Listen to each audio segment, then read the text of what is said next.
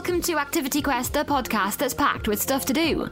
This week, we're going back in time to relive some of our favourite moments. First up, Adam's playing an escape room at home. It's called Mini Mysteries.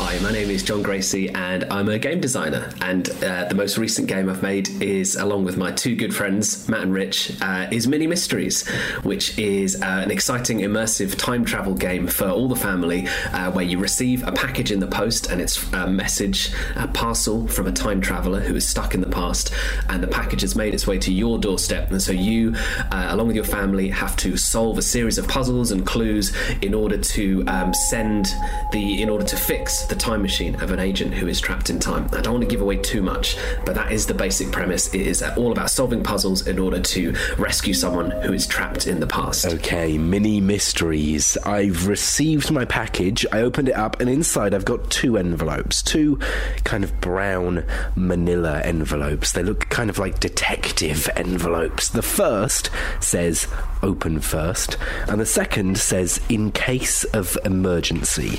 So I suppose we should begin with the one that says open first. Ooh, okay. I see. I've got a stupid grin on my face. This is right up my street. This is some kind of detective game, I can already tell. Hi Adam, my name is Cleo. I work for a secret time-travelling organisation called the Ministry of Time, and I need your help. Someone's tampered with my time machine, and I'm stuck in the year 1922 in Egypt. Fascinating period, but I need to get back to my home in the year 2352.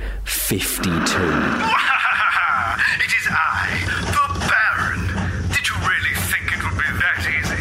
It was I who sabotaged your friend's time machine, and it is I who will foil the Ministry of Time once again for the first time. Cleo's time machine is deactivated, and in just 60 minutes her emergency communication systems will die, leaving her trapped in time forever. Now, how'd you turn this thing off? No, that's the radio. Damn it! It must be one of these. There we go. Okay, all of a sudden, a massive countdown timer has appeared on screen. We've got only 60 minutes to save Cleo, or she's going to be stuck in the past, in 1922 in Egypt. We've got Cleo, the Cleosetta Stone, much like the famous Rosetta Stone, which archaeologists discovered and used to translate languages of the ancient world. This holds the key to the puzzles. We've got to figure this out. And there is an override code that we need to enter. So, let's work this out. Take the see-through scanner. It looks kind of like a spanner. I've provided a circular symbol in the viewing lens and spin it around until the target lines up with one of the animals. Hey presto, that animal is the next envelope you need to open. So, okay, so I guess we start there. Uh-oh. Time's ticking along. You'd better hurry up. We really wanted to design something that everyone could play, because one of the things I'm most excited about in terms of game design is accessibility, because, I've been playing video games my whole life. I'm very old, and there's a culture often in video games of like, oh, you haven't played this game, so you're not a real gamer, or you haven't done that, and it's something that I think has no place in gaming at all. So this is designed to be something that everyone can play, and that doesn't mean it's easy, although certainly some of the puzzles are easier than others. It's designed to be a game that anyone can do, so you don't have to know anything about ancient Egypt, which is the setting for the first game. And I should say we have a whole series of games planned, each in a different time period. And the first game is set essentially in the 1920s, where people were looking into ancient Egypt, so it kind of is across 3 time periods. But anyway, we did all the research first, and then I found that it was much easier to come up with puzzle ideas the more I knew about the time period. But the first game, the puzzles are lots of puzzles that I think you would recognise. So, for example, there is a maze, there is a kind of spot the difference-esque puzzle, but we put twists on all of them to. I'm trying not to give too much away, but we put twists on all of them to fit them along with the theme. So, the maze is a labyrinth leading to the centre of an ancient tomb where the Egyptians would bury their pharaohs, their leaders. So it's so there's that, and then the spot the difference one. You're looking at a series of Polaroids made of different ancient stones, and you're trying to see which one is the real one, because there's been a bunch of replicas made by the villain of the piece, the Baron, and so each puzzle is designed to bring you closer into the world, bring you more into the world of ancient Egypt, whilst also giving you fun things to play and do.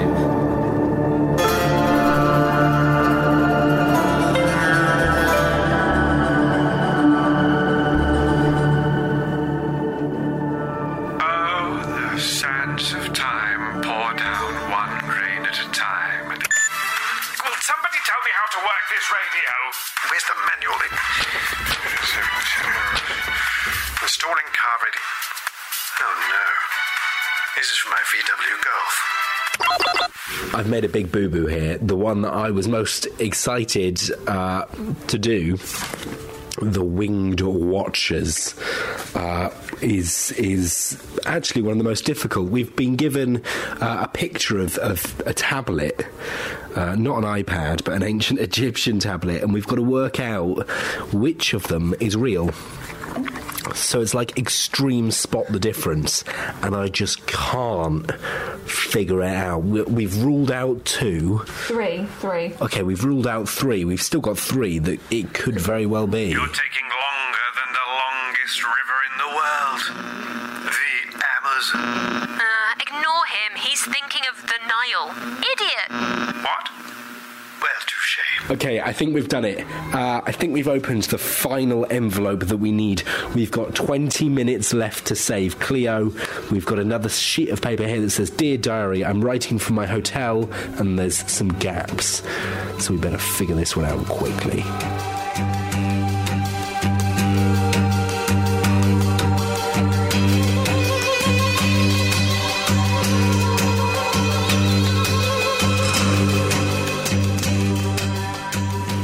That's kind of it. Yeah, I really wanted to bring in all these elements from different media that I really liked. So I love board games. I love the fact that board games are physical and tactile, and you're picking up bits of paper or bits of wood and you're moving them around.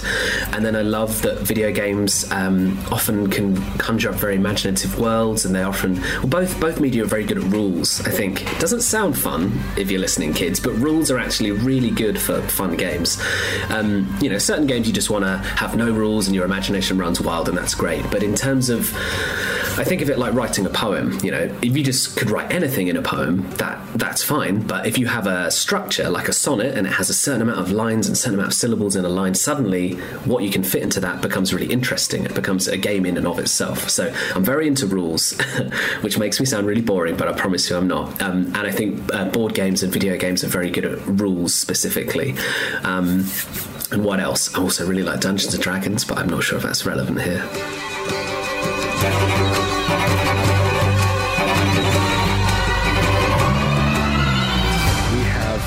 I think just cracked the final puzzle. We've got 11 minutes left to go to save Cleo. I don't want to give too much away, but essentially we've just solved what we think is the final puzzle. Okay, hopefully, Cleo, this saves you.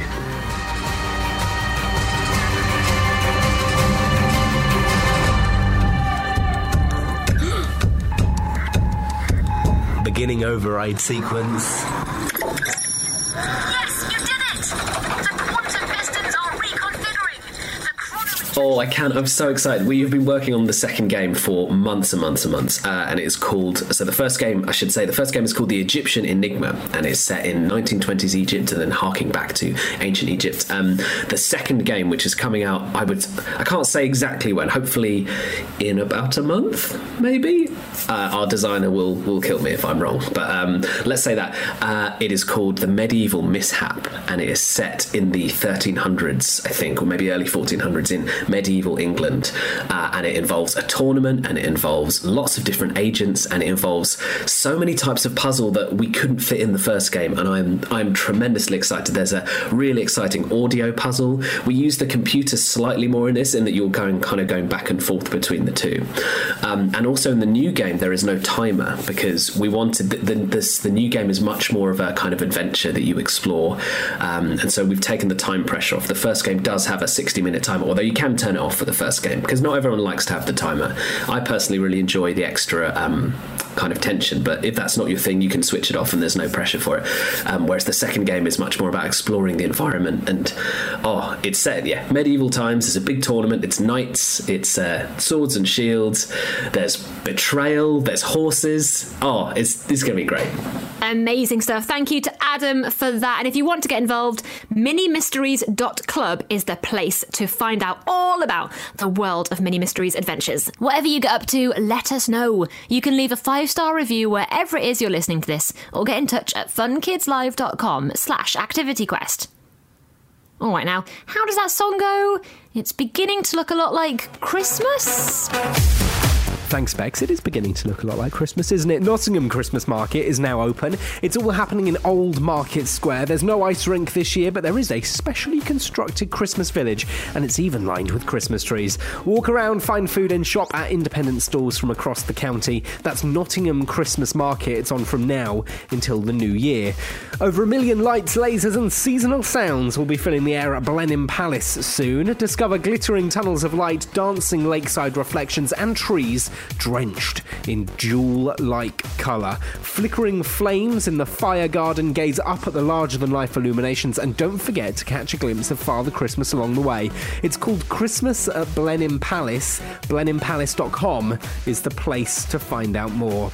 And from now until the end of the year, Cardiff are throwing the ultimate winter experience split across 2 prestigious locations. Ice skating, funfair attractions, food and drink, and festive cheer is available for all. CardiffsWinterWonderland.com is the place to find out more and book your tickets. As always, remember to check before you travel and book in advance where you can. And whatever you do, tell them Activity Quest sent you. As you hopefully know by now, George has been riding roller coasters all over the world with his friend Len. Len Tester is a theme park ride expert. What a job! And they are ranking the top coasters from all continents. Let's find out where we're heading to today. Len Tester's Ultimate Theme Park Rides. So, for the final time this summer, we are being joined by Len Tester, our theme park expert, who is here to tell us about the latest instalment of Len Tester's Ultimate Guide to Theme Park Rides. This is where Len tells us about the world's greatest attractions from theme parks across the world. We've got a leaderboard going. Currently, 11 attractions are placed on it, and we're about to find where the final 12th attraction is going to go. Len is applying his theme park knowledge along with some real science and proper data to come up with these attractions in this leaderboard list. So, Len, welcome back to Fun Kids, and what attraction are we talking about today? George, we're talking about a ride at Disney's Hollywood Studios in Walt Disney World. But George, before we actually mention the ride, I want to preface this with one thing.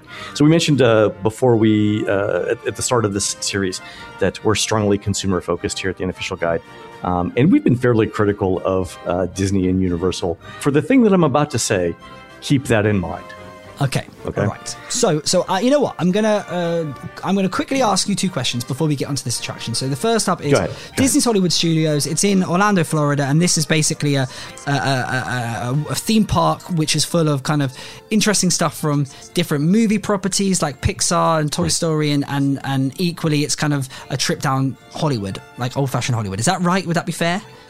It's a combination of old Hollywood and then new movie franchises. So, okay, let's move on now to Star Wars, because this is the direction we're heading in. Now, Disney, a few years ago, decided that they wanted to do something incredible with Star Wars. So, Len, talk us through what Disney did when they set out to build a very own land all about Star Wars. When Disney acquired the Star Wars film franchise, it was inevitable. And they ended up building this thing called Galaxy's Edge. 2 identical lands, one in California, one in Walt Disney World in Orlando, Florida, both with the same set of attractions. So now this world that they built, it's properly immersive, right? It feels like you are in some sort of Star Wars planet or Star Wars land. Is that correct? You're on a planet called Batuu in a land called Black Spire Outpost. Thematically, they want to be consistent. So there's there's canon, there's story associated with Star Wars. In here, you're somewhere around the 8th movie, episode 8. So you've got characters like Rey and Kylo Ren and BB-8 walking around in the land as you're walking through. When we say immersive, and we're talking about the theme, we're talking basically about how when you are in the land, it's like you're in the film or the book, right? You are there, and the things that you would expect to see if you were walking around inside the film are physically present in the land. And it's got 2 rides. One ride is a motion simulator based on the Millennium Falcon spaceship in Star Wars, where you actually get to pilot the Millennium Falcon, which is a very good ride. Amazing. But the headliner ride is this thing called Rise of the Resistance. And this is the ride today that is going to be on our leaderboard, right? George, when I say this is the best ride that Disney's done in 30 years, it's hard for me to even express what the second ride might be to that. Every single thing that Disney does well, they did well in this ride. It is massive in terms of scope. My understanding, Disney won't officially say this, my understanding is that each land that they built cost $1 billion US, and half that money had to go into this ride. I mean, this is a £500 million ride. I mean, that is mind-blowing amounts of money. So it just must be truly incredible, Len. It is, from start to finish, the most incredible thing I've ever been on. The first time I went on this ride, George, there are 4 different sort of segments or 4 different show scenes. By the end of the second one, I had already not understood how any of the design elements worked. So we'll go through it real quick. In the first scene, you meet Rey. You're in a cave. There's a hologram of Rey who comes on. BB-8 is there as well. And Rey explains to you basically what you're going to be doing during this adventure. And the thing that they did here, the thing that Disney did here that is incredible is, you're familiar with the hologram of like Princess Leia in the Star Wars films, right, George? They replicated that in real life in the first scene of this ride, to where it is a life-size Rey in front of you. It is technologically incredible. And Rey explains to you sort of the story that there's a rebel base whose location needs to be a secret, but we've volunteered to be part of the rebellion, so we're going to be taken to the rebel base. Fair enough. That's scene 1. Then you're led outside to be transported to the rebel base on an actual starship. Now, you're walking outside. The first show scene, you're indoors. You walk outside, and you walk from the outside into a transport ship. And the idea is that it's a simple ferry mechanism that takes you to the land. But of course, it's a Disney ride, so the theme of every Disney ride is, and then something went wrong, right? It's a pattern. So you're on this ship. Pattern. It's a pattern, right? So you're in sort of like a 20-foot by 10-foot box, and as you're inside the ride vehicle, you can see. Imagine it like a motion simulator, but an extremely gentle motion simulator. You're standing up the entire time, but you can feel vibrations, and you can see that you're supposed to be flying through space, and the captain's talking to you, and at some point you get captured by one of the star cruisers of the First Order. Okay. And the amazing thing is that the door that you entered from the outside, from the land, opens up, but you're no longer outside. You've been captured and you're on the First Order spaceship. So your first scene is in a large hangar, like you're where right you can see directly outside the movie, right? Pretty much, and right, and there's star troopers all around you, and you've been captured. So, and when you got on the ride, you're, ostensibly in the Florida sun. The same door opens, and now you're inside, looking out into space. And I was like, how did that even happen? It was amazing. And of course, what you want to do the first thing that you want to do when you're captured by the First Order is take a selfie with a stormtrooper, and that's what everyone does, George. The interior decor and the architecture, once you're in the ride, is exactly like the movies. The buttons in the ride look like the buttons in the movie. The walls in the ride look like the walls in the movie. Just the attention to detail is like spot on. It is, right? Yeah. And the other thing that they've done really well, and Universal does this all very well with their Harry Potter lands too, is the employees who man the ride are in character the entire time. Oh, brilliant. So they, when they're telling you where to stand for the next section of the ride, they're telling you that you need to do this in order for your interrogation to proceed, because the First Order knows that you know the location of the rebel base that Rey told you about in the very first scene. So they're in on the story. They're kind of part of the attraction. Right, and if they're telling you to stand in a certain place and face a certain way, and if you don't do it, they come and yell at you gently, but they yell at you, right? So, you're in this room and there's these buttons and screens all around you, and if you push a button, they'll tell you not to push their buttons and things like that. It's very well done. The third amazing thing of this ride is, imagine the rebels who are already on the battleship use a torch to cut a large hole in the wall that you didn't see there before. It happens all in a split second. They use a torch to cut open a hole in the wall.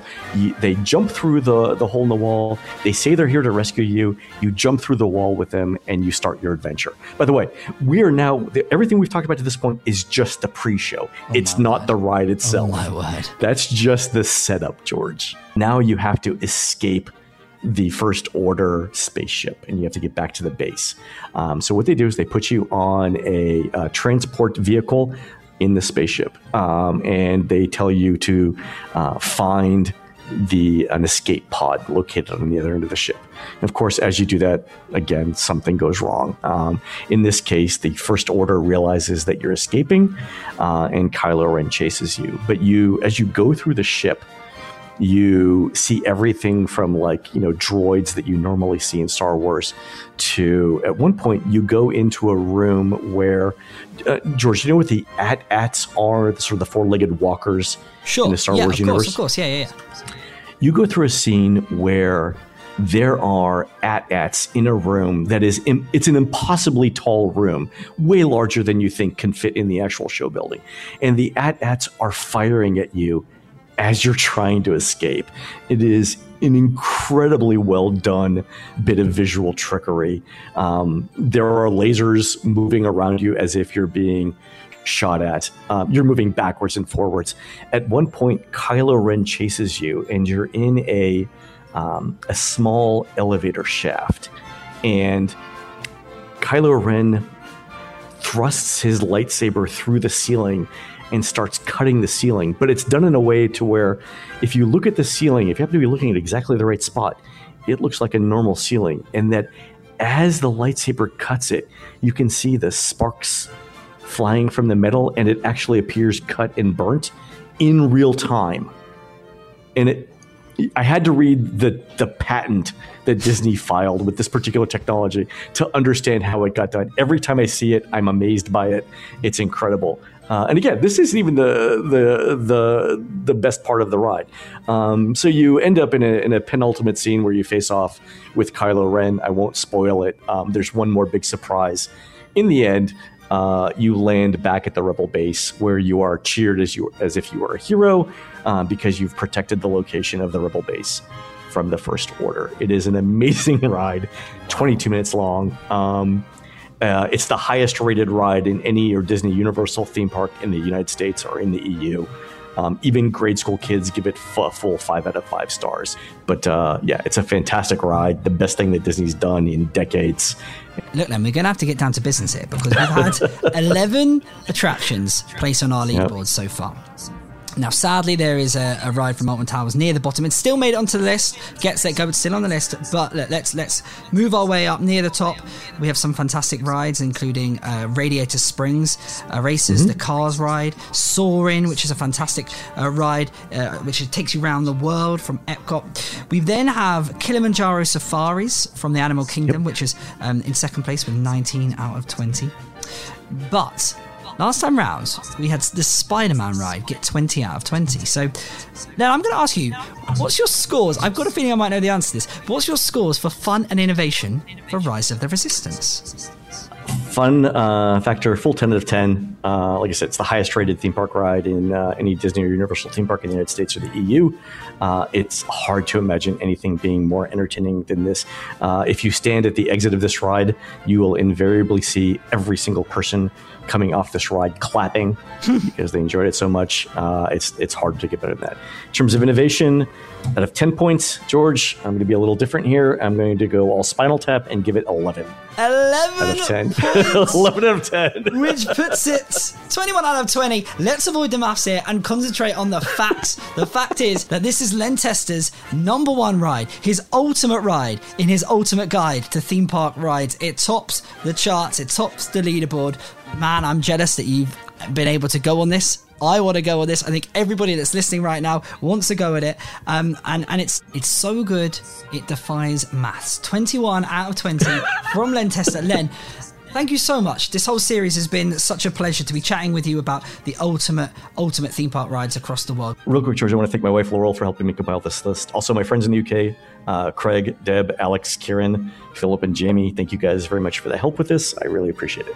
From theme parks from Blackpool and Legoland and Windsor all the way to the other side of the pond in Orlando, Florida. It's been a real treat. And if you are a Disney fanatic, do check out Len's brilliant podcast, The Disney Dish. And if you are planning a trip over in Orlando or even to some of the British theme parks, do check out Len's brilliant books, the Unofficial Guide series, and also his touring plans tool, which will help you save a lot of time in lines in parks. And Len, thank you again. And I cannot wait to hopefully chat one day about Rise of the Resistance with you once I've had a chance to do it. Thanks, Len, and thanks to George too. And just like that, we are done. Wow, we've given you stuff to do. Now, it's your turn to go and do it. Remember, there are loads of episodes of Activity Quest that you can go back and listen to any time you like. If you're after some more suggestions, just scroll back in your podcast app and pick an episode you fancy. Whatever you do, and however you do it, tell us at funkidslive.com/activityquest. And remember to rate, review, and follow this podcast wherever it is you're listening to it. I'm Bex, and this has been a podcast from the UK's children's radio station, Fun Kids. Listen to me on your DAB digital radio, online, on the free Fun Kids mobile app, and on your smart speaker. Just say, play Fun Kids every weekday from 4 p.m. See you then.